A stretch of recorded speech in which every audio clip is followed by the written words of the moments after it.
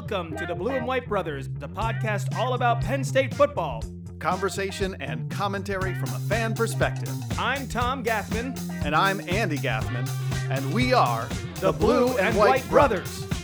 Two brothers, two takes, one team. Hey everyone, it is Michigan week, the Khakis and Cleats Bowl, and it's also Thanksgiving week. So we're here coming to you with a little bit of a look ahead. The Penn State versus Michigan game. Normally it's the biggest game of the year or one of, and now it's really going to be a fight for last place this year. Unprecedented season, an interesting game and for all the wrong reasons. But before we get into that, I wanted to say to my brother, Tom, happy Thanksgiving. Happy Thanksgiving, dude. So it's a COVID Thanksgiving this year. A lot to be thankful for. It's funny how the times of difficulty actually can be some of the most meaningful times to think about what you're thankful for. But it's also going to be a different kind of Thanksgiving celebration this year. Our family, we were at one point planning to all get together, our extended family. I'm the oldest of four. Tom's the youngest of that same four. And then there's 9 kids between the three of my brother and sisters. Yeah, all of our parents' grandkids are, it's a big group when we get together, and it looked like we we're all going to be able to get together over Thanksgiving before this recent COVID spike put an end to those plans. So we're all going to be separate this year, but it's a great time. Thanksgiving, definitely one of my favorite holidays, in large part due to the food that is part of the festivities. And Tom, I'm just wondering, what's your favorite Thanksgiving food? I like to make a plate with all of the things that are out there. I mean, we're talking like Brussels sprouts, green beans, sweet potatoes, mashed potatoes, gravy, stuffing, the turkey, whatever else is out there. Put it all in one big plate, slather some gravy on a lot of it, and it was probably a roll or two, completely buttered, warm. And then I put cranberry sauce over everything, all of it. Wow, every last bit. That's I like a little bit of that tart flavor to accompany the savoriness. A little sweet, little tart. So do you like those? Do you like those sandwiches from Cipriati's? Oh, dude, love. I could eat. That's basically what you've described. Of those. Yeah, give me that Thanksgiving dinner hoagie. Nice. And really the I don't think that they do this, but start making the hoagie out of stuffing. Out of stuffing? Yeah, give me a stuffing hoagie to really complete, wow. the all the flavors of Thanksgiving. How do you hold it together? How does it not? I attempted this last year with a waffle maker and are you serious? Stuffing. Yes, I did. Well, I tried to make like a waffle sandwich with the stuffing. And? I mean, I loved it. Did it? Nobody else. Did it hold together? Yeah, it held together enough. It was good. I liked it. I'm not hard to please at all. I don't complain about food too much. You put slop on my plate and I'll eat it. I'm sure. I mean, I'm a through hiker. We eat crap true. all the time, and then when we get to town, we eat everything under the sun. So our palate doesn't care about quality; it just wants quantity. Is there something that, if it wasn't on the table for Thanksgiving, it would not feel like Thanksgiving? Or conversely, is there something that, if you're going to someone's Thanksgiving, you feel like, oh, I want to bring this because I like to have it in this particular way? I mean, I can't. The staples are always there, and those are required. Turkey, gravy, stuffing, mashed potatoes. What have you? All the other stuff. It's like whatever you decide to make in addition to those things, that's fine. I'll enjoy it. But what really irks me about when people are preparing Thanksgiving dinner is when they don't make enough of something, enough of the mashed potatoes. Like, we have a big family, so things can run out. And if I can't get seconds of mashed potatoes and gravy, I will be disappointed, sadly. Yeah, so... Yeah, I think definitely having enough food for Thanksgiving is really important. It's hard to gauge with the larger a crowd you have. Totally. So that's a big deal. One year I got a turkey that was so big it nearly didn't fit in my oven. Like it was almost because like I didn't want to run out. Yeah. Well, how big? How many pounds was that turkey? I don't remember? honestly remember. No, Well, I bought a 21-pound turkey, 21.5-pound turkey for this year, and we're just doing me, my girlfriend, and mom and dad. So for the four of you, got a leftovers, baby. pounder. Leftovers. Oh my gosh. We got it on our giant points, like it was a free turkey. Wow, bonus. Yeah, right. So for me, I've become a little bit of a turkey connoisseur. It's become sort of, and meat in general. You were the culinary creator in your household. Well, we share the responsibilities. I tend to like put a little. It's like a creative outlet for me. Right. So in particular, when it comes to meats, that's kind of my territory. So I've been doing the turkey for a number of years. And so for me, getting that, like the real trick is how do you get like the perfectly browned, crispy skin. The really juicy white meat and the succulent dark meat. That's a real interesting challenge. Like if you don't care about anybody can make a turkey of the meat, you just throw it in there and cook it for 3 or 4 hours or 5 hours, whatever it is, and pull it out and you're done. So you've been perfecting this, is what you're trying to say. I've been working on it. A couple of different techniques I've tried over the years, but the other one for me is the stuffing, which I think for most of my life growing up, it was sort of the stovetop stuffing. Which is fine. It's passable. It definitely like has that sort of nostalgic flavor that everyone probably is used to. It does the trick. It's not incredible. But a couple of years ago, someone introduced me to homemade bread stuffing. And almost everyone has the Joy of Cooking cookbook. And they have a basic bread stuffing recipe in there. And it's super easy, but it's unbelievably delicious. And since the time that we first tried, I'm like, oh my gosh, that's the stuffing I want at Thanksgiving. So whenever I have an opportunity to like contribute, like if we're going over to someone else's, I was like, well, I'll bring the stuffing because it's so good. And I've yet to have shared it with someone who is like, take it or leave it. Except for my children who hate stuffing in general. It doesn't matter whose stuffing it is. More exactly. For you. It's right. So that is perfect. We'll just throw them, like a hot dog, it'll be all right, like. So the big question is, yes, a hot dog. Hey, so we had a lot of good content here in this episode today. We want to thank you for stopping by and take care, everybody. Happy Thanksgiving. Yep. Yeah, well, I guess it is a question as to whether come game time, we'll still be giving thanks, or better yet, after the game, if our giving of thanks will have come to an end, and so hopefully everyone has had a meaningful and wonderful Thanksgiving up to that point. That whatever happens on field is not going to determine whether it's a good weekend or not. But it's interesting. I've for years I've listened to a lot of podcasts, and there are not a ton out there that are great for Penn State football. There's a couple that are consistent, that they talk Penn State football for the most part only. But all these other podcasts out there that cover all the college football bases, they cover all the conferences, they cover the college football landscape at large. And some of those people are actually, Penn State fans. They like all of college football and discuss it, namely the Solid Verbal guys. Solid Verbal, shout out. Yeah, I really like their podcast a lot, but they don't have to dive into the nitty gritty week in and week out of not just avoid Penn State when they're having a bad year. Totally. We have to do this every week, twice a week. And by the way, I'm still enjoying it. I'm still enjoying creating the podcast. And I'll reiterate it. It's just an interesting season to be starting a Penn State podcast, or even having one in general. And we're enjoying it. The question is whether anyone else is still enjoying listening to us. Right? My point is, if it's really just given me an added perspective for looking at the team in different ways than just like I'm ticked off they're losing.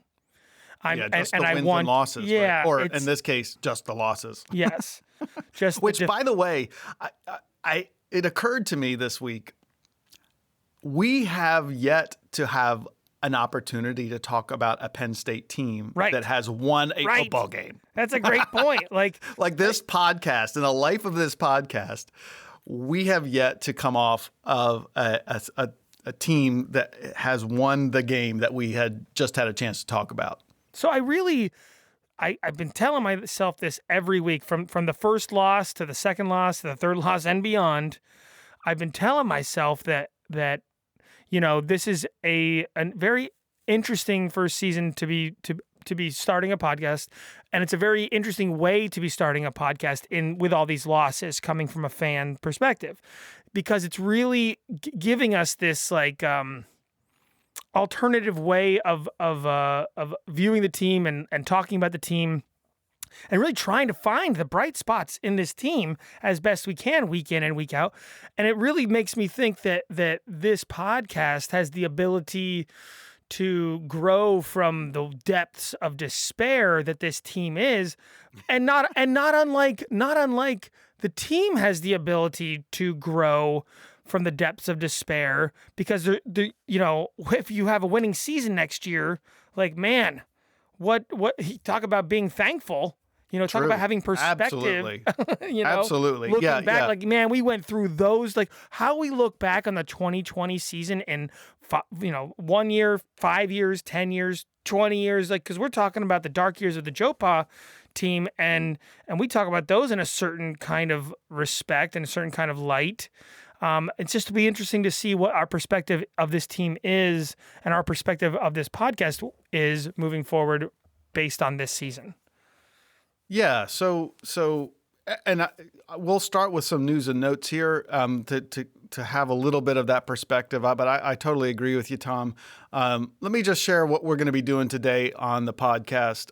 We're going to do some news and notes, particularly some information coming out of the press conference from Tuesday. We're going to then take a close look at this Michigan team, who in some ways is paralleling Penn State's season in terms of disappointment. Not quite as woeful in terms of results on the field. They have a couple of wins, but certainly far, far underperforming expectations. And then we'll once again try to talk about what some of the keys to the game, although might not sound all that much different from last week. But yeah, we'll wrap up looking at what Penn State needs to do to get some success on the field this week. But let's jump in and pick up right where you left off, Tom. And, one of the things that has occurred to me as we're continuing to do this podcast, have to stay engaged with this team in spite of an unprecedented season of losing 0-5, and probably approaching all-time losing streaks in addition to that. How do you stay engaged if you're a member of this Penn State team? And has Franklin lost the team? And so a little bit of that came up today in the press conference, and there were two little things that he mentioned. One of the questions was about Franklin's phrase that he's used in the past of pulling the rope in the same direction. And it seemed a little bit like the question was fishing for are you guys all over the place? Is everyone sort of scattered? Are you guys actually functioning as a team right now? And Franklin, really without much reflection said, yeah, we are doing that. We're pulling in the same direction in spite of the frustration and disappointment that we're all facing, which he did acknowledge. But he said that the team is sticking together, that the team is doing what the coaches have asked of them. And one of the things he said has given the team confidence to do that is that he said that the guys know that Franklin's structure and system works, and it's brought success at a high level. And so they're going to continue to work that system. I just thought that was fascinating, Tom, in part because, when we were talking about the post game after the Iowa loss, you and I kind of said, they really need to sort of scrap what they're doing, chuck the system, forget the quote unquote program, and start from scratch, try something new, do anything. And Franklin kind of said quite the opposite of that. He said, look, we're not panicked. We believe in our system. We have confidence in our system, and our players have confidence in the system, and we're all working together to make that come together and ultimately get the win that we're all expecting, even though we haven't seen it yet. He kind of closed that section to say, we're not the first program to face this. We won't be the last, but we're going to get it fixed. If there's one thing you can point to, observationally speaking, about Franklin, his just how he's been carrying himself, how he's been speaking, how he's been, as much as we don't like the type of body language we're seeing from James on the sideline, it's certainly not somebody who's showing signs of losing his mind, losing, there's no he's signs collected. Of panic. Yeah, he does not appear to be panicking. And certainly he might be coming across as disappointed. And, but that from a fan point of view, I know people are very, very frustrated by not seeing any kind of emotion from Franklin. But if we are seeing emotion from Franklin and it's negative emotion, what does that look like then? So, yeah. Well, and it's interesting you mentioned that, like the fans' frustration, because he was asked directly, does he think he's lost the team? And again, Franklin, very matter-of-factly said basically no, and here's why I don't think so. He's seen signs of fight on the field. In the second half, they've battled back in a lot of these games, even though they haven't come out, ultimately successful. He sees that the team is fighting. And he said what he's seen in practice, and that they're sticking with the program, that they're playing hard, and working the system. And then he went in and he said, he took a step back and said, look at the nature of college football these days. Now that the playoffs are in the picture, that basically as soon as a team is effectively out of the picture, for the playoff. Of the playoff picture, that it's the fans that lose interest. So the fans, the team loses the fans. That's it. And Franklin loses the fans. Right. But he's not losing the team. Exactly. And the players aren't losing the coach. Yeah, exactly. He's like, you're only looking at it from the perspective of like what you're hoping, expecting out of the season and your emotional engagement as the fans. I mean, he didn't come out right and say that, but that was like, to me, that was the implication from Franklin. It's like what you're feeling and seeing and the expectations of the fan base. That's not reflective of what is happening with the team. And it's like, because you think there's nothing to root for anymore. And that's one of the big changes in the playoff era is it's magnified the national championship and the playoff, and it's sort of diminished any other, expectations, at least of the high level programs. Now, I think to a certain extent that was true before the playoffs even.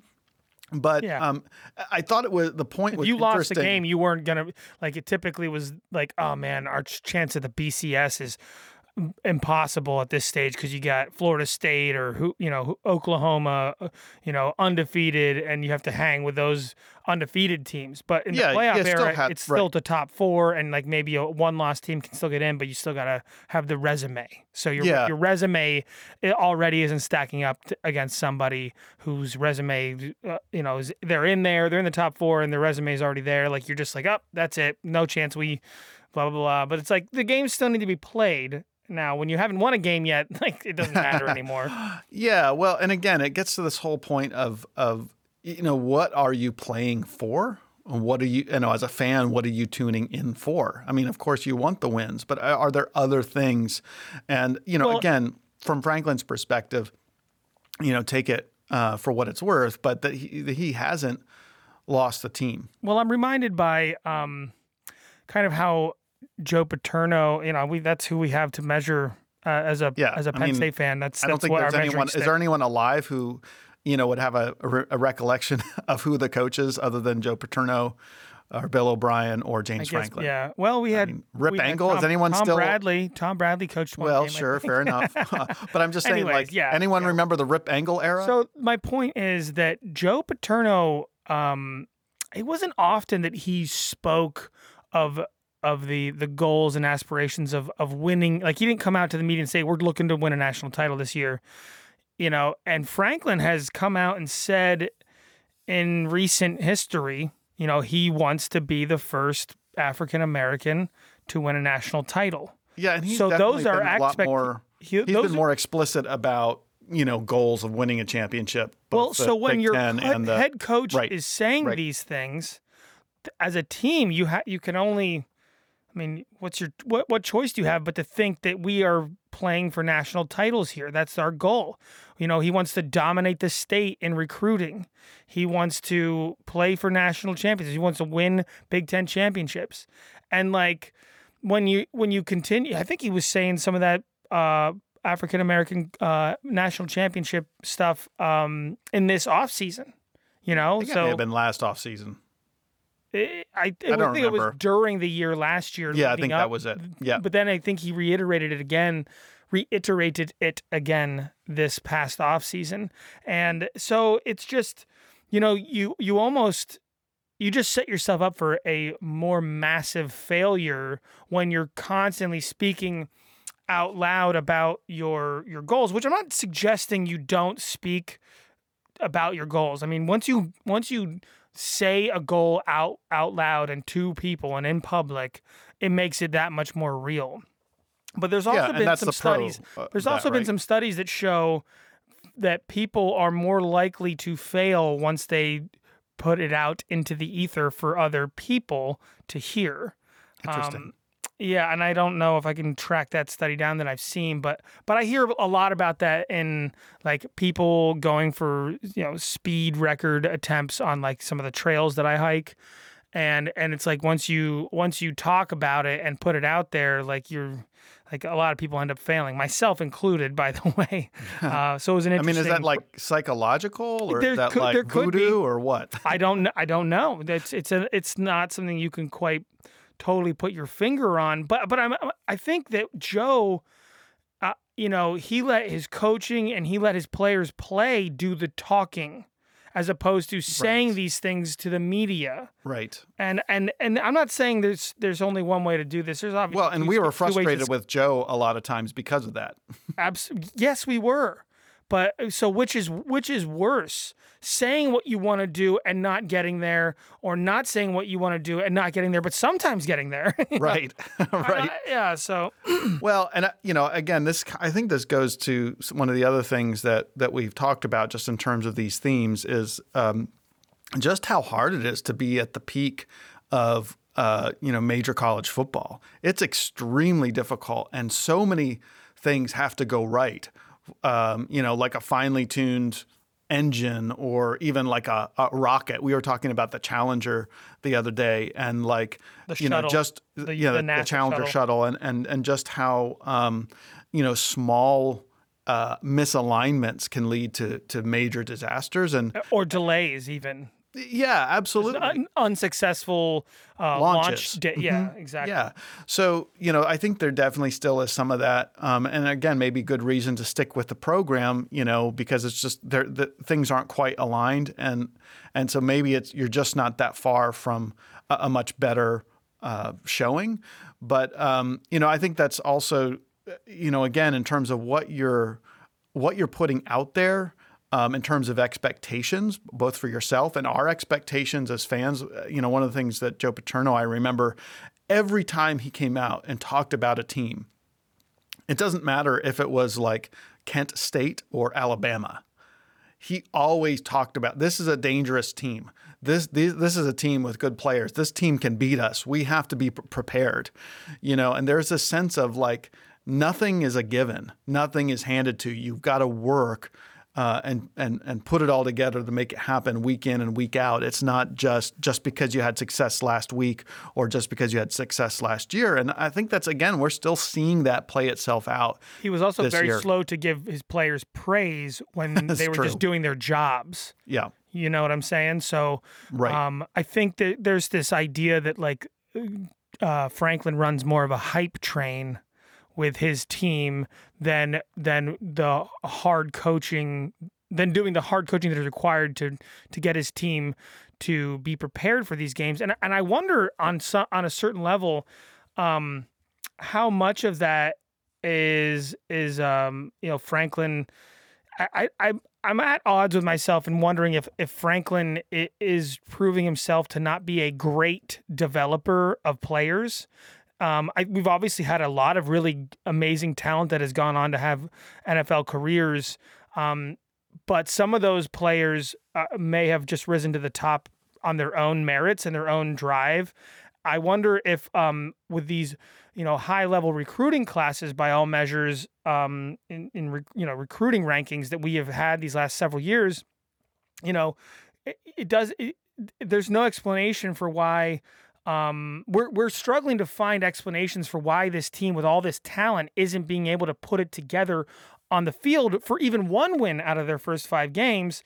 And I'm wondering if development is part of that problem. And I'm wondering if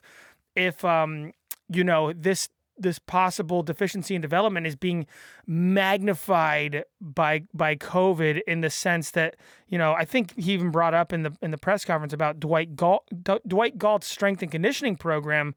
They couldn't even meet in the spring. He couldn't get his guys running through his all world Dwight Galt certified, Right. strength and conditioning camp, which is producing freak athletes year in and year out.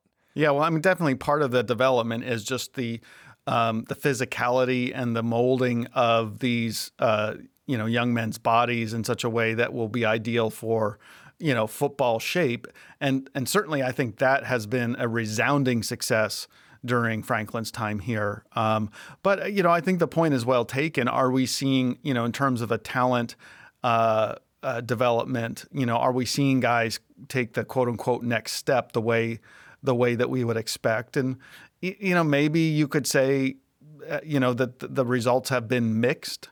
It's hard to know, like, how would they have fared under someone else's program?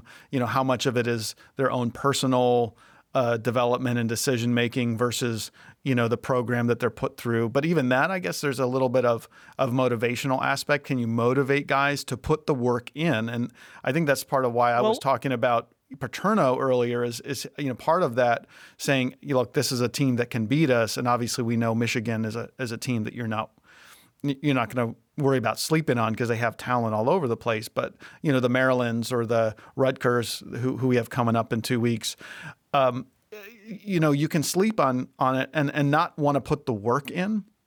Especially when you're losing, how do you find the motivation to continue to put the work in?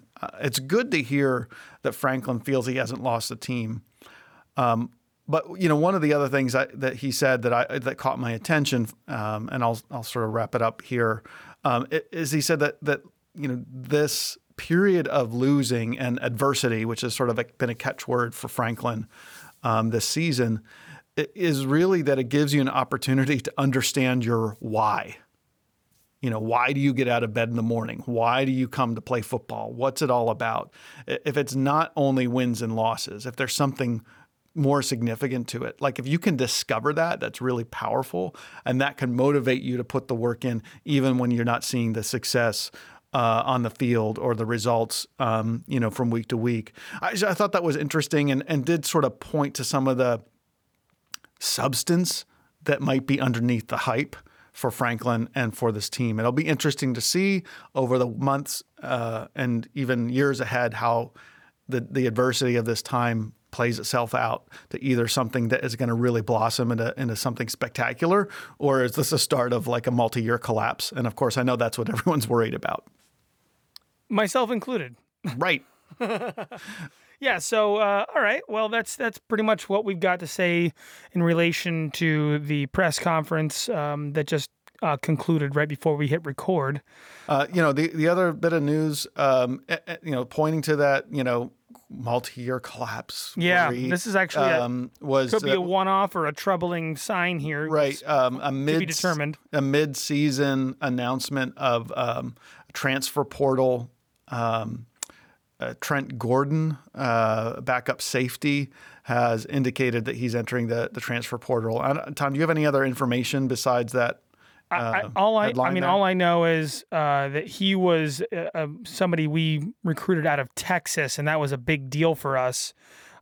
He wasn't like a top 300 recruit, but he was a 3-star recruit, according to the 247 Sports Composite, and he was the 40th ranked defensive back in the country that year in 2018. He was supposed to, make an impact for us at some point in his career, by all counts. And we don't know why. We might never know why until possibly he gets, he comes out with it on his social media, or a year or two down the road when he's at his next school, he talks about it somewhere along the way. We won't know, but we certainly wish him. Go ahead. We certainly wish him the best wherever he goes.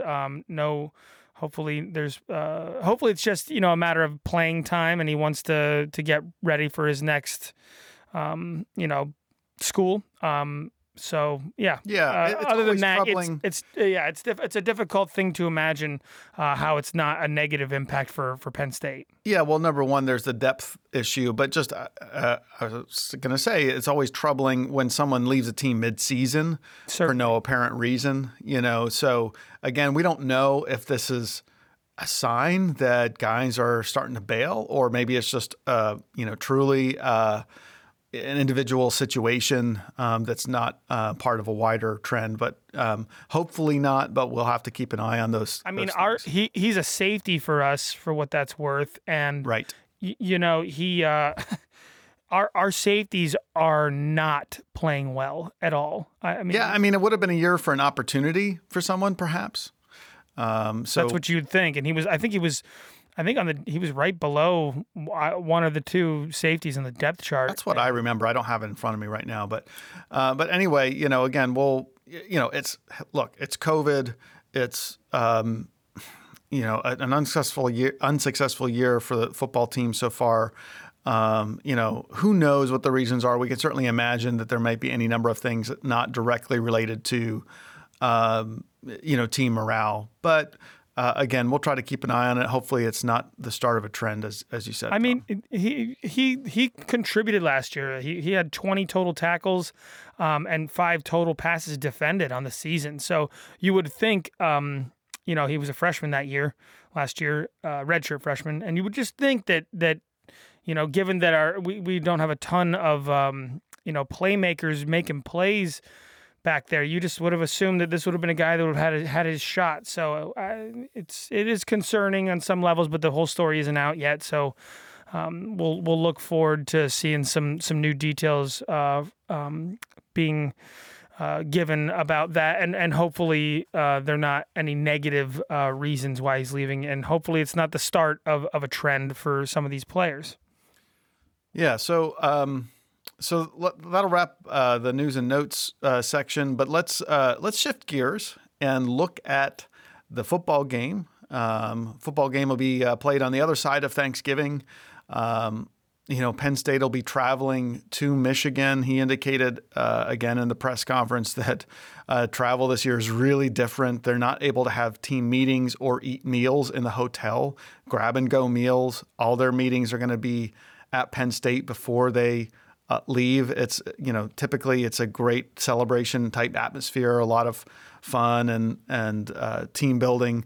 You get to see your parents and all that kind of stuff after team meetings conclude. None of that, but it'll be at Michigan this coming Saturday. It's noon on ABC. Would be typically a huge national draw game, and I guess if it's ABC, it's still going to have a national draw. But definitely two teams that are really struggling. So let's go ahead and take a look at Michigan's season up to this point. And Tom, as we've been saying, it has not been particularly successful. Well, it got off to a great start. It got off to a great start against Minnesota.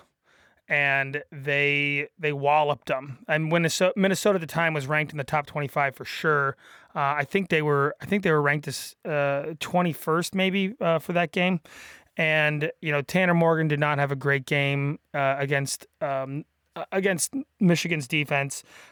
Joe Milton, it was his first start of the season. He was supposed to be the next Cam Newton, according to some people, because he had the size and speed and strength of a Cam Newton.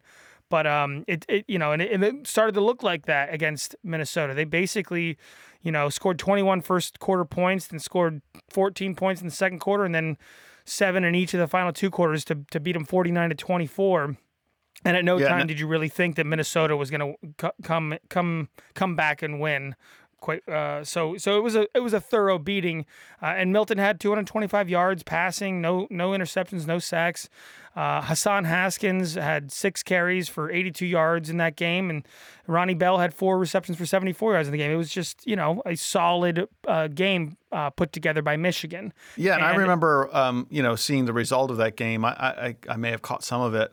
But thinking, because Minnesota was expected to vie for the top team in the West Division, Certainly. and coming off of their season from last year, and watching Michigan dominate them like that, I was like, oh man, now we got to worry about Michigan too. Well, Minnesota's season has turned out to be nothing like what they did last year. They're now 2-3, and they have not had a lot of success. They're also breaking in an offensive coordinator because we stole their offensive coordinator. That's true. Tanner Morgan hasn't had the year that he thought he was going to have moving forward. But they lost, not in overtime, but last second to Maryland, or maybe it wasn't overtime to Maryland, and then they lost pretty convincingly to Iowa. So there were 2 wins against Illinois and Purdue. The Illinois win being the only one that was convincing. Purdue was a 3-point win. But yeah, so that Michigan win against Minnesota maybe doesn't look quite so hot these days. But after that win, Michigan's season took a turn for the worse with a 3-game losing streak. Yeah. And starting with a game against their state rival, their little brother, as they like to call them, Michigan State. And Michigan State is a kind of an abysmal team as well. And I say that knowing that my own team is very abysmal right now. So don't think that I'm trying company to. And all. Yeah, but Michigan State is not a well put together team at this point in time. Mel Tucker's in his first season trying to get his foundation for moving that organization forward. Yeah, they're 1-3 currently. Yeah. So Michigan had never led in that game against Michigan State, and they just looked bad doing it. They looked real bad. And then, Indiana came in and took care of business for the most part against Michigan. They lost. Yeah, it wasn't close. Yeah, they lost to Indiana 38-21, and that score, it makes it sound closer than what it really was. And then the wheels came completely off against Wisconsin. Wisconsin brutally embarrassed them. It was I watched demolished the game. And it was the game after our Maryland. Yeah. And I couldn't even enjoy watching that game, but I watched it. I watched Michigan go down. So, and Joe Milton, their quarterback, has been having significant issues this year. Harbaugh hasn't seemed to figure out who his quarterback has been ever, in his coaching career at Michigan. But then the Rutgers game, yes, we're talking a little about bright light for Michigan. We're talking about Rutgers, okay? Before the game, my dad said, "Oh, Michigan's going to blow the doors off of Rutgers," and I was like, "I'm not sure of that. I'm actually looking for Rutgers to win this game." Like I literally expected Rutgers to win this game. Rutgers currently a team that has only 1 win against that same Michigan State team that beat Michigan. Right. I mean, Rutgers has looked competitive this year. They are fighting. Like they are literally the fighting Greg Schianos. Greg Schiano is a man on fire on the and that's our next team up, by the way. And watch out, Penn State. Watch out. So we got that. Watching that game on Saturday night against Michigan and Rutgers was, here's what you have to expect. And I was like, from a Penn State fan's point of view, you're like, I want one of these teams to lose for sure. Can they both lose? No. But if I want one of them to lose, I think it's Michigan. You want Michigan to lose. I definitely would have been pulling for Rutgers. I did not watch that game, but yeah. And I think the last thing that I wanted to see was was both teams fighting to triple overtime, which is what this game was. Because it kind of, yes, Oh, Rutgers my is going to feel gosh. defeated, but Michigan got to walk away with a triple overtime win, and they actually feel good about it. That's their second one in the season. Michigan feels good about it, but the biggest thing that happened in that game is two players emerged on the offensive side of the ball for Michigan. And again, yes, it's Rutgers. But two players emerged where Michigan has not been able to figure out who their quarterback is going to be, week in, week out, because Joe Milton clearly hasn't been it. And they haven't really found and established who their running back is going to be, because it's been between Hassan Haskins and Charbonnet. I forget his first name offhand. So let's talk about Zach Charbonnet, by the way. Thank you. Let's talk about their quarterback and running back situation in just a moment. We'll do a deeper dive on that. But let's pull back out and just remember that we're dealing with our favorite guy, Coach Jim Harbaugh. Yep. We are huge fans, and if you can't tell in my voice, that's sarcasm. Yeah, we want Jim Harbaugh to stay as much as everybody else in the Big Ten wants James Franklin to stay. Yes, we got a guy we love to hate, just speaking of sideline demeanors, like the look of disbelief that so frequently is upon Jim Harbaugh's face on the sidelines is just a lovely sight. I love watching that, but we won't get to see it this year because of the mask situation. Well, his mask situation is its own interesting. Nobody in all of football, both pro and college, wears their masks like this guy. He wears the face diaper kind, but it only he only wears it over top of his microphone that comes from the side of his face, so it looks ridiculous. We'll and have then, to put a link to I'll a find picture in the show I'll notes find or something. A picture. But then, so for the first many games, that's been his go-to for wearing a mask, and his whole mouth is completely exposed under there. Like you can see in from the side, you can see in from both sides his mouth. So it's not even doing what a mask is supposed to be doing. It's like he's like a child or something that's just like doing whatever he wants. But then this week, he wore a second mask. Oh, double mask over his chin, a chin diaper. Wow. And so his face was still exposed, his mouth was still exposed, and it just looked like an even bigger moron. So I'll try and find a picture and put it in the notes. Something to look forward to for some little sideline humor. Oh, and if you listen to our most recent episode before this, the show notes were lacking this week. I apologize. That's all on me. That's my job, and I wasn't going to say it, but I just said it. I felt it. We recorded and then we're recording the day after, and it just didn't work out timing wise. We were just trying to get these episodes out. Thanksgiving week, we're trying to get the episodes in before. Yeah, we're recording on Tuesday. Before we're so stuffed with food that we can't. Yeah, we want to enjoy Thanksgiving with our individual household families. Yes, exactly. So okay, so Jim Harbaugh. So he's having a tough year. He's having a tough career at Michigan. It's not been what everyone expected, is it? I mean, since that game, was it 2017 or 16? I think it was 2016 when, they were playing Ohio State, and there was that first down that Ohio State got with, what's his name? Not Braxton Miller, the guy that came after him. The guy that lost to us. Huh? That was the year that we beat Ohio State. Yeah. What's his name? Come on. Yeah. Oh man, that's whatever. The point is, he dove for a 1 yard touchdown, or sorry, 1 yard first down to the infamous first down that wasn't that under Jim review Harbaugh was quote bitterly disappointed in that call. Yeah, he was livid after that game. Yeah, because that was a close game, and we had to root for Ohio State in that game. Yeah. Because if Michigan wins that game, then they win the Big Ten. So that was a good call for us, Yeah. But Ohio State still went to the playoff ahead of us. Yeah, which I digress. Mm-hmm. So since that infamous game call, fourth down call, he hasn't even come close to sniffing Ohio State victory.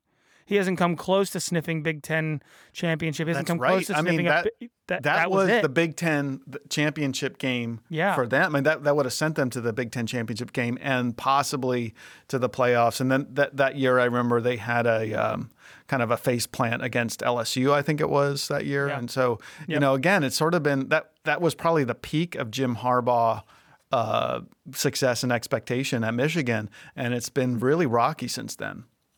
Absolutely. Well, to just give you a kind of the last 4 years general comparisons between Michigan and Penn State, you know, we have, you know, the last 4 years, we have one Big Ten championship to their none Big Ten championships. We have 2 New Year's Six bowl wins and 3 appearances to 0 New Year's Six bowl wins for them. We have 3 11+ win seasons. They have none.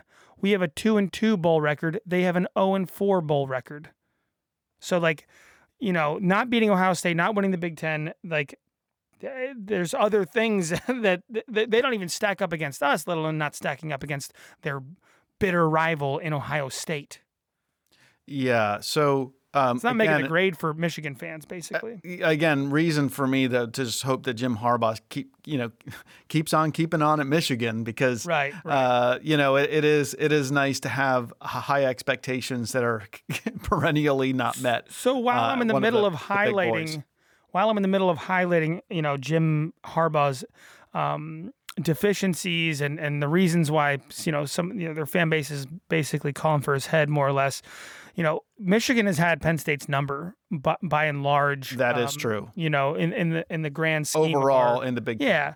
Yeah. So, you know, we've won 9 times to their 14 times. They went on a massive win streak against us from, I believe, 1997 to 2007, where they won 9 games in a row against us. I mean, I remember that. I remember it was getting old. I hated it. And then we flipped it around and went ahead and won the next 4 in the series, leading into the 2013 season. But yeah, and then since then it's kind of just been back and forth, you know. Yeah, I think the last 4 years, the home team has won this contest. That's correct. And the Big House is one of our house of horrors. Like we don't win there. Yeah, and Franklin hasn't won there. Franklin has never won there. That's correct. And when was the last time we won in Ann Arbor? Let's see here. 2009, we beat them 35-10. So in that time that it's been Franklin versus Harbaugh, the home team has won, and that's going to definitely be a dynamic going into this game that's going to be challenging to overcome. Now, speaking of Franklin, he's going to have a familiar face on the opposing sideline in offensive coordinator Josh Gattis, who showed up last year to much fanfare. And, with the expectation that he was going to sort of turn around this underperforming offense. And it was much of the same. It really was. Yeah, they have not figured it out offensively, really. They're not like the worst offensive team in the world this year, but their turnovers are killing them. Sounds familiar. Much like ours. I mean, they've been productive here and there, but really, it's just a Michigan fan would just be, they just palm to face with this offense, and then their defense isn't helping them out either. So Josh Gattis has not been the wonder boy that they had hoped for, and some of that. And let's get into talking about their quarterbacks now. Some of that, and really under Jim Harbaugh's whole time, they have not found the quarterback. If you all remember back to his Stanford days and his 49ers days, like he was regarded as a guy that could sniff out the next great quarterback and then ride them to success. I mean, he made Alex Smith a success, and then when he made the switch to Kaepernick, he made Kaepernick a success, and he was great with Stanford. Their quarterbacks weren't. He had Andrew Luck. Yeah, Andrew Luck, Stanford. Right. I mean, one of the great success in the NFL for many years. Yeah. So I mean, I think the reputation is that Harbaugh has been a quarterback's guy, and he's going to find that quarterback and and he is the quintessential Michigan man. Right. He's I think it was a first round draft pick out of Michigan, quarterback, and he grew up running around on the sidelines. Be it like if Todd Blackledge came and coached Penn State. Yeah. Right. Yeah, so, but so he hasn't found that quarterback, and now for after a few years of someone else's recruits, he's now firmly entrenched into his own recruits. And so, as you said, there are two quarterbacks on the roster that have seen the field this year. First couple of games, Joe Milton was a starter. He was a top prospect out of Florida, and he had some success early on against Minnesota, but his productivity has dropped off and his mistakes have increased. And then more recently, we've seen Cade McNamara, another top prospect out of Nevada. Did you say McNamara, or is it McNamara? I don't know. I think McNamara. Let's go with McNamara. McNamara. It's funny doing a podcast of you say names that you don't ever say out loud. You just hear them. And so, anyway, the blanket apology for mispronouncing people's names is still in effect. Yeah. So our worst nightmare, going into the Michigan game is that they may have is the idea that they may have found their quarterback. Now would be bad. Much like how Will Levis came out of in the second half, second quarter, came off the bench and performed admirably to a degree in the Maryland game. Right? Is that when that was? They're all running together. Yeah, I guess it was the Maryland game, wasn't it? Yeah, it was Maryland. No, right? I'm struggling here. They're all in my brain in ways that it was the Nebraska game. That's the Nebraska game. The other red team that we played and lost to. Exactly. There's a lot of red teams in the Big Ten, truthfully. So when Will Levis came off the bench in the Nebraska game, we saw a flash, and it turned out that flash was merely just a flash. It wasn't Will Levis able to take the reins against Iowa, and he just looked kind of lost a lot. And just after the first few drives, he seemed to. We seem to see the same problems that we have seen in Shankland. So here now, Cade McNamara comes off the bench in their in this last game that they played against Rutgers, and he performed very well. It wasn't like he pulled a Will Levis and almost brought him back and won the game. He had a lights out game for them, more or less. It was pretty impressive, and it kind of, you have to think some yourself, of those stats, Tom. Yeah, sure. So basically he threw for, let's see here. I have his numbers right here. He was 27 for 36 for 260 yards and 4 touchdowns with a 75% completion rate. All right, and 0 sacks. 75% completion rate.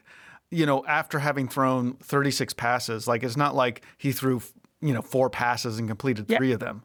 Yeah, and 4 touchdowns. 4 touchdowns. Yeah. And the crazy thing is, he only played in 2 other games before that, and he was 4 of 7 for 74 yards and a TD. And that TD was versus Wisconsin off the bench in the blowout, where Wisconsin was already blowing them out. It's got to give Harbaugh confidence in giving him the ball. Going into our Penn State game after a performance like that. So, as from a Penn State perspective, if I'm I'm hoping Joe Milton's going to play against us. I'm not hoping this guy that's injecting life into the, this bench and this offense. I'm not hoping this guy comes in and plays, but that's what it looks like. And it looks like Harbaugh has not yet named a starter. Is that right? No, he hasn't. And that's, to me, that's gamesmanship. Similar to Franklin not naming a starter last week, even though it seemed pretty obvious it was going to be Levis. Now, again, depth chart this week says Will Levis or Sean Franklin, right? And I don't remember which order it is. Sean Franklin. Sean Franklin. I haven't seen that name on the roster yet. You must be looking at a different He's an roster. up-and-comer. Yeah. Sean Clifford. Franklin has not named the Penn State quarterback starter at this point either. Yeah. So Franklin has definitely mentioned that he's like, we're gonna need both Sean and Will. I think he anticipates like swapping these guys in and out moving forward. Oh boy, we always know how well that works. They're both turning the ball over. You know? Yeah. So how do you... I mean, I do want... Well, look, let's talk about Penn State's quarterback situation in a moment. Let's keep going on Michigan for now. Sounds good. So, yeah. So, again, we think we're probably going to see McNamara, although it'd be nice to have a Joe Milton, meltdown again to help Penn State out. Because, again, Penn State struggles stopping the pass. And our secondary has been really tough to watch this year. So if we get someone who's a hot passer, it's gonna be a long day for Penn State. Outside of Joey Porter Jr., we definitely have been. Tariq Castro-Fields is likely out again. I hope he's playing, but even when he's he is MIA playing, for the last couple of weeks. Even when he is playing, he's not been. He's not been locked down. He's not been locked down. But our safeties are a huge concern. Our passing defensive scheme is, basically it's buttery soft. We are ripe for teams passing against us. Yeah, I mean, I think it was against Iowa. I think we had a 3rd and 17, and we gave up a 20-yard pass play against Iowa. It was if like I remember third correctly. and it was like 2nd and 20 or 3rd and 20, whatever or something it was like that, and they got 25. Yeah, so it's just been third Head and long. scratching. Third and long has not been a favorable situation for the Penn State defense because the pass defense has been so poor. So all that to say, if they have a quarterback who is able to get the passing game going, it's going to be a tough day for Penn State, assuming that we haven't figured things out in the secondary. Now, similarly, they also Michigan also has a little bit of a running back situation where Zach Charbonnet, who was a great back for them last year, really tough runner. I remember watching him on a number of games and just feeling like, wow, here's someone who's tough. He got going a little bit against us, but really against some other teams last year, he had some big numbers. He's not done a lot this year, and in fact, a different running back has really carried the load this year. Hassan Haskins. Yeah, and he ran the ball for them pretty hard last year too.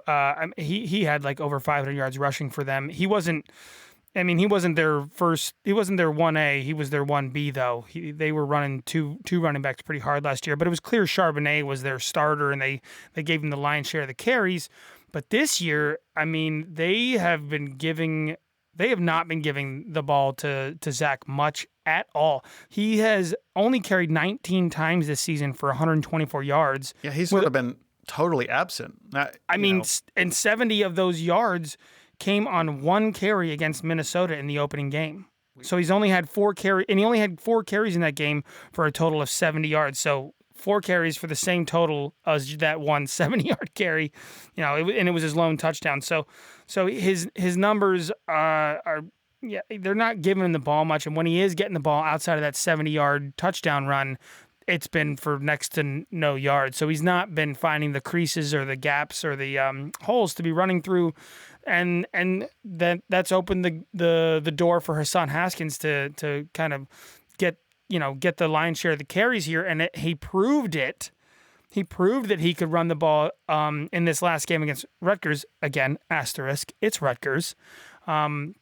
But he ran the ball 23 times for 111 yards and a touchdown. So yeah, and it makes you wonder: is he dealing with injury?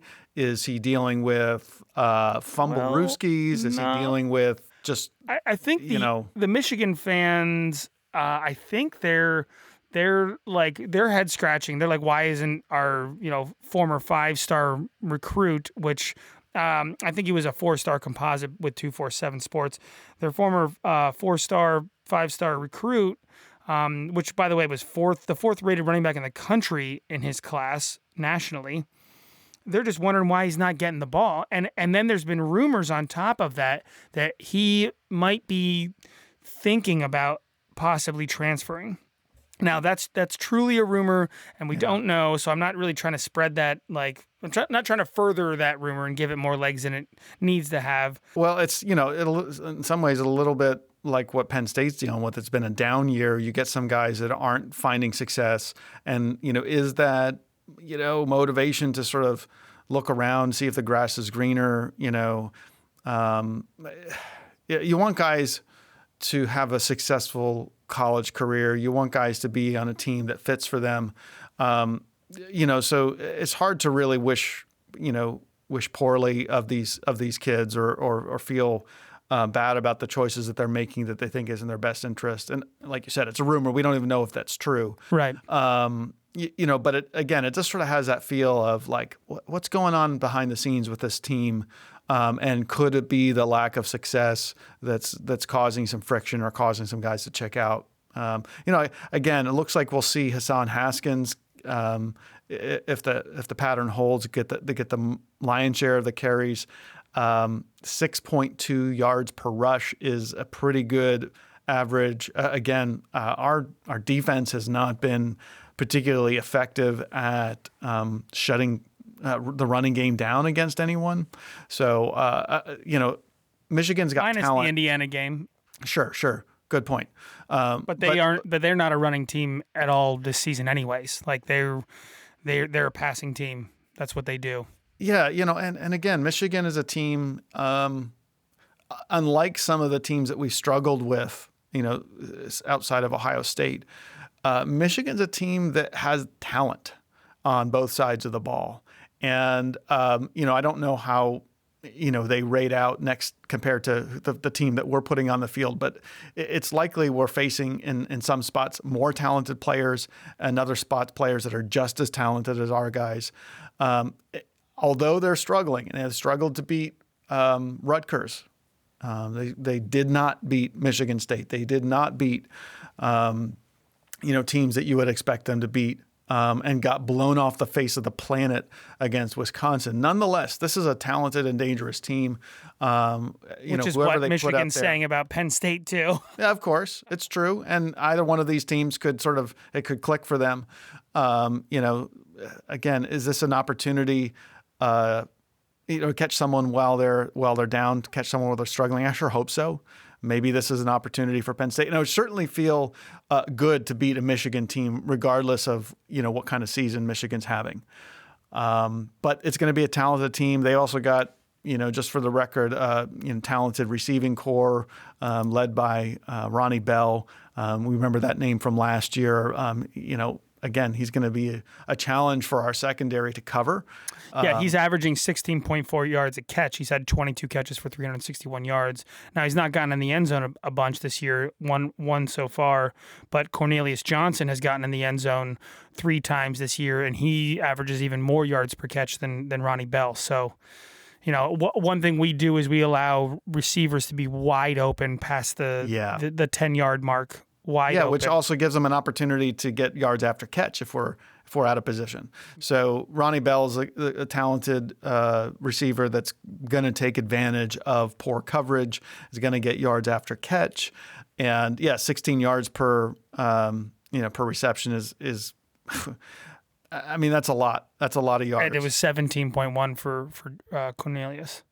So well, look, we're gonna start to take a turn toward, what is Penn State going to need to do? But before we get into that, let's just recap for folks who you need a refresher. What kind of schemes Michigan runs on offense and defense? Well, so on offense, they would like to be a power running team with the RPO, and then running a prototypical passing offense along with that, because they have prototypical passers. Both Joe Milton and Cade McNamara are pro style QBs. Right. That's so what they are. They will run the RPO. but they're not going to run their quarterback in the same way that Penn State has the last couple seasons. Yeah, we really rely on our quarterback getting us yards. In Regularly. fact, our it's clear that our quarterbacks are leading rushers in every game, more or less. With the exception of the Nebraska game, we actually got our running backs going. But they're going to try and pound the ball, and they're going to try and pass out of the shotgun, and it's honestly the same offense that he's been running at Michigan for years. It just hasn't been able to run it with any sort of effectiveness. And this is now Josh Gaddis's twist on it, what was the attempt at this kind of an offense for the last 4 or 5 years. Yeah, and again, although Michigan has had more success in the last few years in terms of wins, it's not been an offense that has gotten over the hump in terms of winning the Big Ten or anything like that, and has not been particularly consistent. But nonetheless, you're going to see that RPO power run game. They're going to try to use the run to set up the pass, and they have had some success in both the run and the pass this year. Just not enough, I guess, to beat their opponents as regularly as Michigan would like. Now, Michigan's also got a really well-known defense led by coordinator Don Brown, one of the best in the game. He has been one of the best in the game. Yeah, maybe he's not a has-been, but last year they took a dip. Obviously, this year they've taken an even further dip. It's almost like parallel to our defense. Brent Pry, by all accounts, has had an amazing defense for us, minus those passing defensive breakdowns. But getting to the quarterback, sacks, stout run defense, all that Don Brown's defense has been similar in those respects. This year, they have been on the same track as our defense. They are giving up 36 points per game, which equals Penn State's defense. Points per game against us. 36. We're both tied for that. Shocking. Tied for second to last place in the Big Ten, ahead of only Rutgers. That's just shocking. For either of these teams to hear that you're giving up 36 points per game. We're 5 games into the season. This isn't like there's no outliers here. It's not an aberration. This is who these defenses are right now. Yeah. Can they turn the tide? Somewhat, sure. You can't like totally reverse course on a season at this stage of the game. Not full 180. Like, it would be a miracle to see both these defenses turn their seasons around completely and start playing sound technical, not missing tackles, not missing assignments, not getting blown off the ball, which is what these defenses have been having happen to them. Yeah. So nonetheless, what we're going to see from a defense that in years past has been very, very well regarded and has had the ability to certainly shut down lesser teams. They're going to be, and I remember this in particular last year, in a man coverage type of situation where they're going to play up tight against your receivers. Your receivers are going to have a really, really hard time getting open. Short underneath passes are not going to be available because of that. The hope might be to get some long go routes or post routes that somehow your guy gets past someone, but those are low percentage passes, and that because you're doing man coverage, you can also put an extra guy in the box, and it's going to be really hard to get yards on the ground as well. That's the Don Brown defense that he's running. As well as some creative blitz schemes as well. Right, exactly, yeah. So again, for Penn State, number one, we have not had a lot of luck in terms of giving quarterback protection. We've not had a lot of luck getting the running backs going. And, long developing passes, while they've been there from time to time, and we've hit a few of those here and there, they've been few and far between, and feels like almost as often there's an interception to offset any of those long passes. So, it's going to – now, again, Michigan's defense has not played up to the standard that they have had in years past. So maybe there'll be some opportunities, mistakes or blown coverages or just, poor tackling that we'll be able to take advantage of. But it's a scheme that is quite likely to give us problems if they're able to run it well. Yeah, I definitely my biggest fear here is that, if you ask a Michigan fan, like, oh, don't worry, Penn State will get their first win against our Michigan team. We are the worst. Don't worry. Bow before, like what is it? It's like a George Costanza. For I am Costanza, Lord of the Idiots. Like he's like, that's how a Michigan no fan one's is a bigger is idiot feeling right now. than George Costanza. It's like Michigan's like, no, trust us. We are the worst. Between the two of us, we are worse. And I feel the same way about Penn State. I feel that we will be the team that lets things get going for them because we've been the team for that for every single other team. We were for Nebraska. Season. We were for Maryland. We were for, Iowa had already gotten going and we just, kind of let them continue that trend. We gave Indiana the key to their start. Here you go. We're Here's the your whipping confidence. boy. We are the whipping boys. We're the whipping boys. Yeah, so that's my concern. Now, I do believe that Penn State has the ability to beat Michigan. I believe that. I believe that we have the players that could get it going to do it. It's just a matter of where's their confidence right now. That's what we said for every game this season, right? The talent, the capability is there, but, what is it going to take to put together a complete game that can actually do that? Now, again, you got a team that, well, maybe they found a little something against Rutgers, but they're struggling too. Can we find a struggling team, exploit their weaknesses, and put it together? What are the odds that do we have the confidence to do so? Yeah. What are the odds that it'll be Penn State who finds the formula this week versus it'll be Michigan who finds the formula? I don't know. Flip of the coin, but I got to say, I can't relate. I can't relate to that feeling of not having confidence in what you're doing. I haven't had that feeling in a very long time.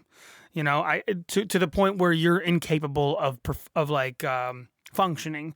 I mean, it's got to be really disorienting, right? It's probably got to be like mentally disorienting and emotionally disorienting too. Yeah, where you just sort of don't know what you're supposed to do. I can visualize it. I practice it. We're doing all the things right in practice, supposedly, and here it is, week after week after week after week. It just doesn't bear fruit, and that's like losing is a disease. And can you find the vaccine in time? Can you find the cure in time before it eats away at the carcass of a Nittany lion? Like, will there be anything left of this lion by the end of the season? It's really awesome on the metaphors here. I think that's way to go. Our father was extremely the carcass good. of the Nittany lion. Our father was big into analogies. In fact, he used analogies for teaching lessons. For me, at least, I don't know how he did it for you. He used football analogies for everything in life for me. Yeah, everything. Baseball analogies, football analogies.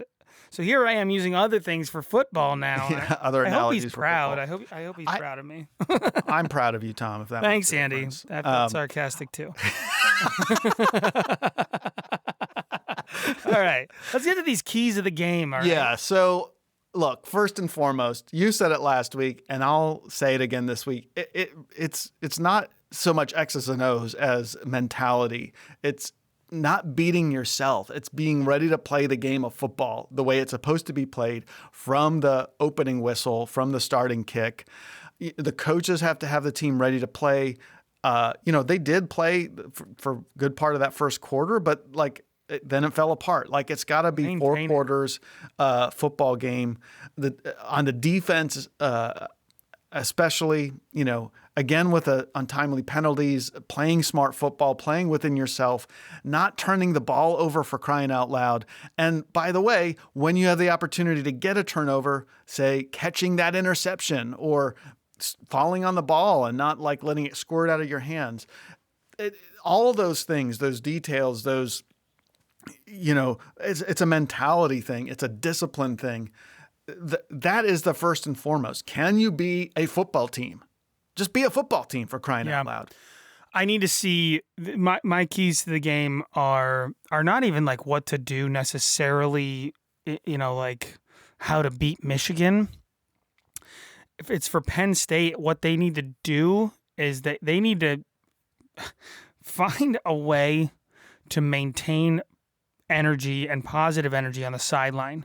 They after any play, go over to your teammate, talk to him, tell them what needs to happen next time, and encourage each other. And this is not like celebration after you made the one good play that you made, right? This is being constructively critical or criticizing your teammates and helping them to learn how to do it better next time if you see it on the field, and do it in a positive manner and do it in an encouraging manner. On the task at hand. Yeah, see, anybody can celebrate a tackle or a sack, but it's hollow if it doesn't bear any consequence to the game. Contribute to the whole of a cohesive, coherent, collective performance. And I'll be honest, it looks bad.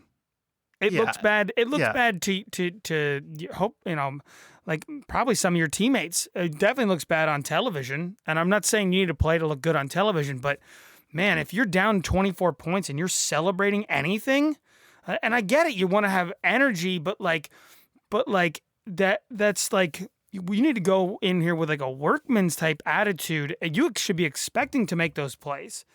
You shouldn't need to celebrate the small plays that don't help you win the game. But here's the other key for me is you can be celebrating those plays when the game is tight, when the game is close, when that juice bears fruit to your other teammates who are playing off of your energy. But we need to keep the game close. So that's my key. Another key for me is this game can't be outside of a 10-point window at any given time. And again, especially in the fourth quarter. That's been the whole season long. We got to keep this one close. The gap opens up. I think other than the Indiana game, the gap opens up to 2 or 3 scores at some point, before the fourth quarter. And it's like the game is already over. Yeah. And so you're right. We've got to keep it close. That means the defense has got to be, got to play better than they have. But it also means the offense has got to get out of their own way and not give the other team a short field. Punt when you're supposed to punt. Go for it when you're supposed to go for it. And, don't turn the ball over. Yeah, don't turn the ball over. We are broken records at this point. We really are. But I'm sure the coaches are and the players know it all, too. Yes, this is, it's not rocket science. Although we were saying before, it's complicated, maybe. It could be rocket surgery. Is it rocket surgery? That's what the problem is. It's rocket surgery. Got to get NASA in here. It's complicated. Their hypotenuses. It's complicated to bring a high-performing team together. But the specific details of how you do it are fairly straightforward, right? Hang on to the ball, focus on your assignments, trust your teammate, trust your coaches. And again, for more than 1 or 2 quarters, we haven't seen this team perform that way. Tactically speaking, I want to say the run game was, at least by the running backs, was non-existent versus Iowa yet again. I think we've got to get these young running backs going. We don't know if Devin Ford's available or not. Yeah, and we don't know what his injury was or why he sat out. Maybe he's available and he'll be back and good to go. But if not, these 2 young running backs. Think about this. They had 3 veteran running backs ahead of them at the start of the season, and we were thinking maybe we'll see from time to time one of these young running backs break out. Well, now guess what? The running game is on their shoulders, so they've got to find a way to get the running game going. And I think when you are relying on 2 true freshmen to be your running game, that by the way didn't think that they would need to be used that way. It's got to be so difficult, and it puts that much more pressure on these already faltering quarterbacks. It's not a recipe for success. It really isn't. And right. You factor in the offensive line is they're kind of starting to like figure out a couple of things, at least in terms of the lineup. But Iowa just dismantled our run game. So, at least from the running back we got perspective. blown up on both sides of the ball, in terms of the line play. But, speaking of the quarterbacks, look, if there is one thing that would turn around the fortunes of this team immediately, it would simply be if the quarterbacks could not turn the ball over. Yeah. Just don't turn the ball over. Yeah, Literally, and don't turn it over for 6 points. Literally, Clifford has done 3 weeks in a row. The quarterback turnovers have been the single thing that has led to the other team scoring points that have beat us. In every single one of these games, if you take away the turnovers by the quarterback, then Iowa doesn't score 31 points. The 31 points against Iowa directly off of turnovers. Yeah. I mean, but you go back through the season, each of those losses, and you add up the points that came off of turnovers, and it adds up at least to the margin of victory. Yeah. Like, that's the single biggest thing. And, how disappointed were you this past week when Will Levis, he didn't throw an interception, but he put the ball on the ground three times. 3 times. Two of them lost. 2 of them were giveaways. Yeah, it was disappointing. So pocket presence is a problem. That's like coming from a lack of faith. Again, is it coaching? Is it practice plans? Is it and Franklin said, of course, obviously we're going to be working on turnovers this week. But whatever it is, it's just. How do you work on turnovers? I mean, I don't know. That's what makes you a coach. I mean, you're certainly strip drills and things like that. In terms of passing, again, it's focus, it's decision making, it's all those things. Who do you put in as your starting quarterback, Tom? Man, it's a conundrum. If you have the coach's clipboard, who are you putting out there for the first snap? Micah Bowens. Fourth I string. don't know, man. Fourth string. So it's Michigan. Dude, I don't know. I don't even have you would like to think that we know who we want, but Franklin's going to go with Clifford or vice versa. But I don't even know which one makes the most sense. I think here, because you have a problem here. You've now possibly broken both of your quarterbacks, and you possibly have broken Sean Clifford even more. Right. So they both almost feel like they need to be put out to pasture. I mean, I don't know. Yeah. I mean, if Taquan Roberson were available, you got to give him a shot if these guys keep doing this. Yeah, I agree with that for sure. And that's the other wrinkle. I mean, and Roberson is someone who, has always, had some, positive, we know nothing reports. about We know nothing about. We know next to nothing. But some He's of the dual threat quarterback. Some of the initial kind of reports is here's a guy with some potential. Oh, he looked good in practice or whatever. He's coming along. We felt that way about Levis too. I know, but all that. Will Levis was had crazy numbers on whatever athletic aptitude test that they run at whatever. I mean, and you're always going to get some positive things, about the backup quarterback. It helps their mentality and it also helps the fan base feel like there's stability in the program. But we don't know a lot about Roberson. What we do, think right now is that he may not be available in any case. I think if he were, it'd be interesting to see, if he could bring the type of spark and, by the way, hold on to the ball. But assuming that Roberson's not available, to me, I think it comes down to what's your game plan? Are you going to focus on heavy doses of QB run? I think then you see Will Levis until he fumbles the ball or turns the ball over. If you're really trying to get the passing game going, I mean, as tragic as the interceptions have been for Clifford, he really he has the better passing. He gives us the better chance. Let's put it this way: the playbook is way more open with Clifford. He knows the playbook inside and out compared to. But Will again, Levis. You get the 2 interceptions with the pick 6, dude. I don't know, man. It's a tough one. I mean, it really is. And what the bigger picture stuff is like, these guys ain't going anywhere next year. Right. You and know? with the flip of the coin too that we're talking about, and maybe the deciding factor is A, who looked better in practice and has a better headspace, or B, maybe it's you go with your team captain and the guy who has the more starting experience. And the other thing is, you got to remember, now the big house isn't going to be full of fans, but you're going on the road too. Right. So, like, do you trust Will Levis on the road when he has already fumbled 3 times against a opportunistic Iowa defense? Michigan, it's a tough call. I think I'm starting Sean Clifford in my brain. Interesting. But in my heart, I'm starting Taquan Roberson. Yeah. I mean, quite frankly, as much as Clifford, like you said, opens a playbook for you and things like that, I just feel like I kind of lost faith in the guy to put out to pasture mentality.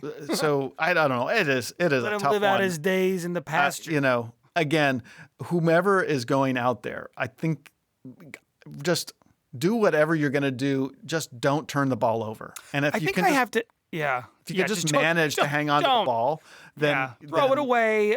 Take a sack. Don't fumble it. Don't throw it in an interception. Just can we go a whole game without the quarterback turning the ball over? I think I'm officially on the train of thought that I was wrong about. I would rather have not seen Penn State play this season. I would rather have seen. I was given the opportunity to say, would you, before the season was ever back on, and we were so distraught over the fact that we weren't going to be able to see any Penn State football. My buddy asked me, if Penn State played 3 games this year and they lost them all, would you still want to have a season go on? And I was like, absolutely. I want to see my team play. But here they are now, 0-5, staring down the barrel of 0-8 plus. And, the ramifications of losing more games right now could be utterly just the worst. Just like for seasons to come, the fallout could be very far-reaching. This is a must-win game, and I don't have the confidence in that it's gonna happen. I want it to. I hope I see it. I'm wanting the players to play their guts out and play for each other and play for their own pride and play tough football. I want to see tough played football. Well, you said it's a must-win game. I mean, I think every game from here on out, I think every game is going to feel like a must-win game. It has been. Every game has been a must-win game. Franklin's 1-0 mentality is must-win every game. Right. All that to say, what is it going to take to get to that win when it's all been must win and it will be must win? I don't know. And I agree with you. It's getting hard to continue to talk about these keys to the game when they're slumping Harbaugh team. I mean, they're up on Rutgers. That's Rutgers. If you can't beat Michigan, like this will slump the team in a way that they will then go on to lose to Rutgers. I believe that. I believe it's a must-win game in that sense. If we lose this game, we'll lose the rest of the games. That's how I feel. Well, it's never over until it's over. And, a trend does not predict the future. So, I think we're getting ahead of ourselves a little bit, although I can appreciate the doom mentality because it definitely feels like, the apocalypse is upon us. It is. As we're watching. On the other hand, these are real people who by all accounts are really doing everything they can to make it happen, and there's stuff going on behind the scenes. Maybe Chiraka's showing up even before Franklin to these practices, apparently. Right. Yeah. Maybe it's just things getting into alignment just so, and we'll see it. You certainly hope so, but. Until we see it, it's hard to trust that we're going to see anything different. Yeah. If we see more of the same. We will have to come up with another book called The Art of Beating a Dead Horse and You. Yeah. Better than dead. The Art of Beating a Dead Horse. Deader than dead. Yeah, I have a thought for for what the Post Michigan podcast might be if things don't go our way. I'm gonna hold it. I'm gonna hold on to it until You're gonna tell me happens. as soon as we stop recording, though. Sure, I'll tell you. Sweet. But I don't. Speaking of not jinxing things. Yeah. So right. I don't believe in that. But in any case, look, it's Thanksgiving week. Okay, it's there's a lot to look forward to outside of football. I hope that every one of our listeners does have some good coming their way. Whatever Thanksgiving holds for everyone out there, be safe, be smart, but find some reasons to be grateful for the blessings that you have. Lord knows the Penn State fans are realizing just how quickly those blessings can seem to evaporate. So you enjoy them while you have them. Also realizing that there are still silver linings to be found. James Franklin was asked about morale of the team, and he said, "Look, this adversity is a chance to find your why." I think it's given us a chance as a Penn State fan base to find our why. Tom, it's continued to give us a chance as a podcast, the Blue and White Brothers, to find our why. And I'll tell you one of the reasons why, probably the biggest reason why, is because it starts with "I love you." And it ends with "I love you." Yeah, man, this has been a blast. One of these days, we'll have a winning game to recap. Maybe it'll be Michigan. Maybe it'll be momentous. Momentum, Michigan mashing. Michigan mash. All right, I like we'll it. see. We'll see what happens Saturday, 12 p.m. noon Eastern on ABC. Have a great Thanksgiving, everyone, and we'll talk to you early next week. Thanks for listening to the Blue and White Brothers. Join us next time for another great episode about Penn State football. Want to make sure you don't miss an episode? Be sure to hit subscribe before you go. And if you enjoyed the show, please don't hesitate to give us a 5-star review with overwhelming words of adulation and praise.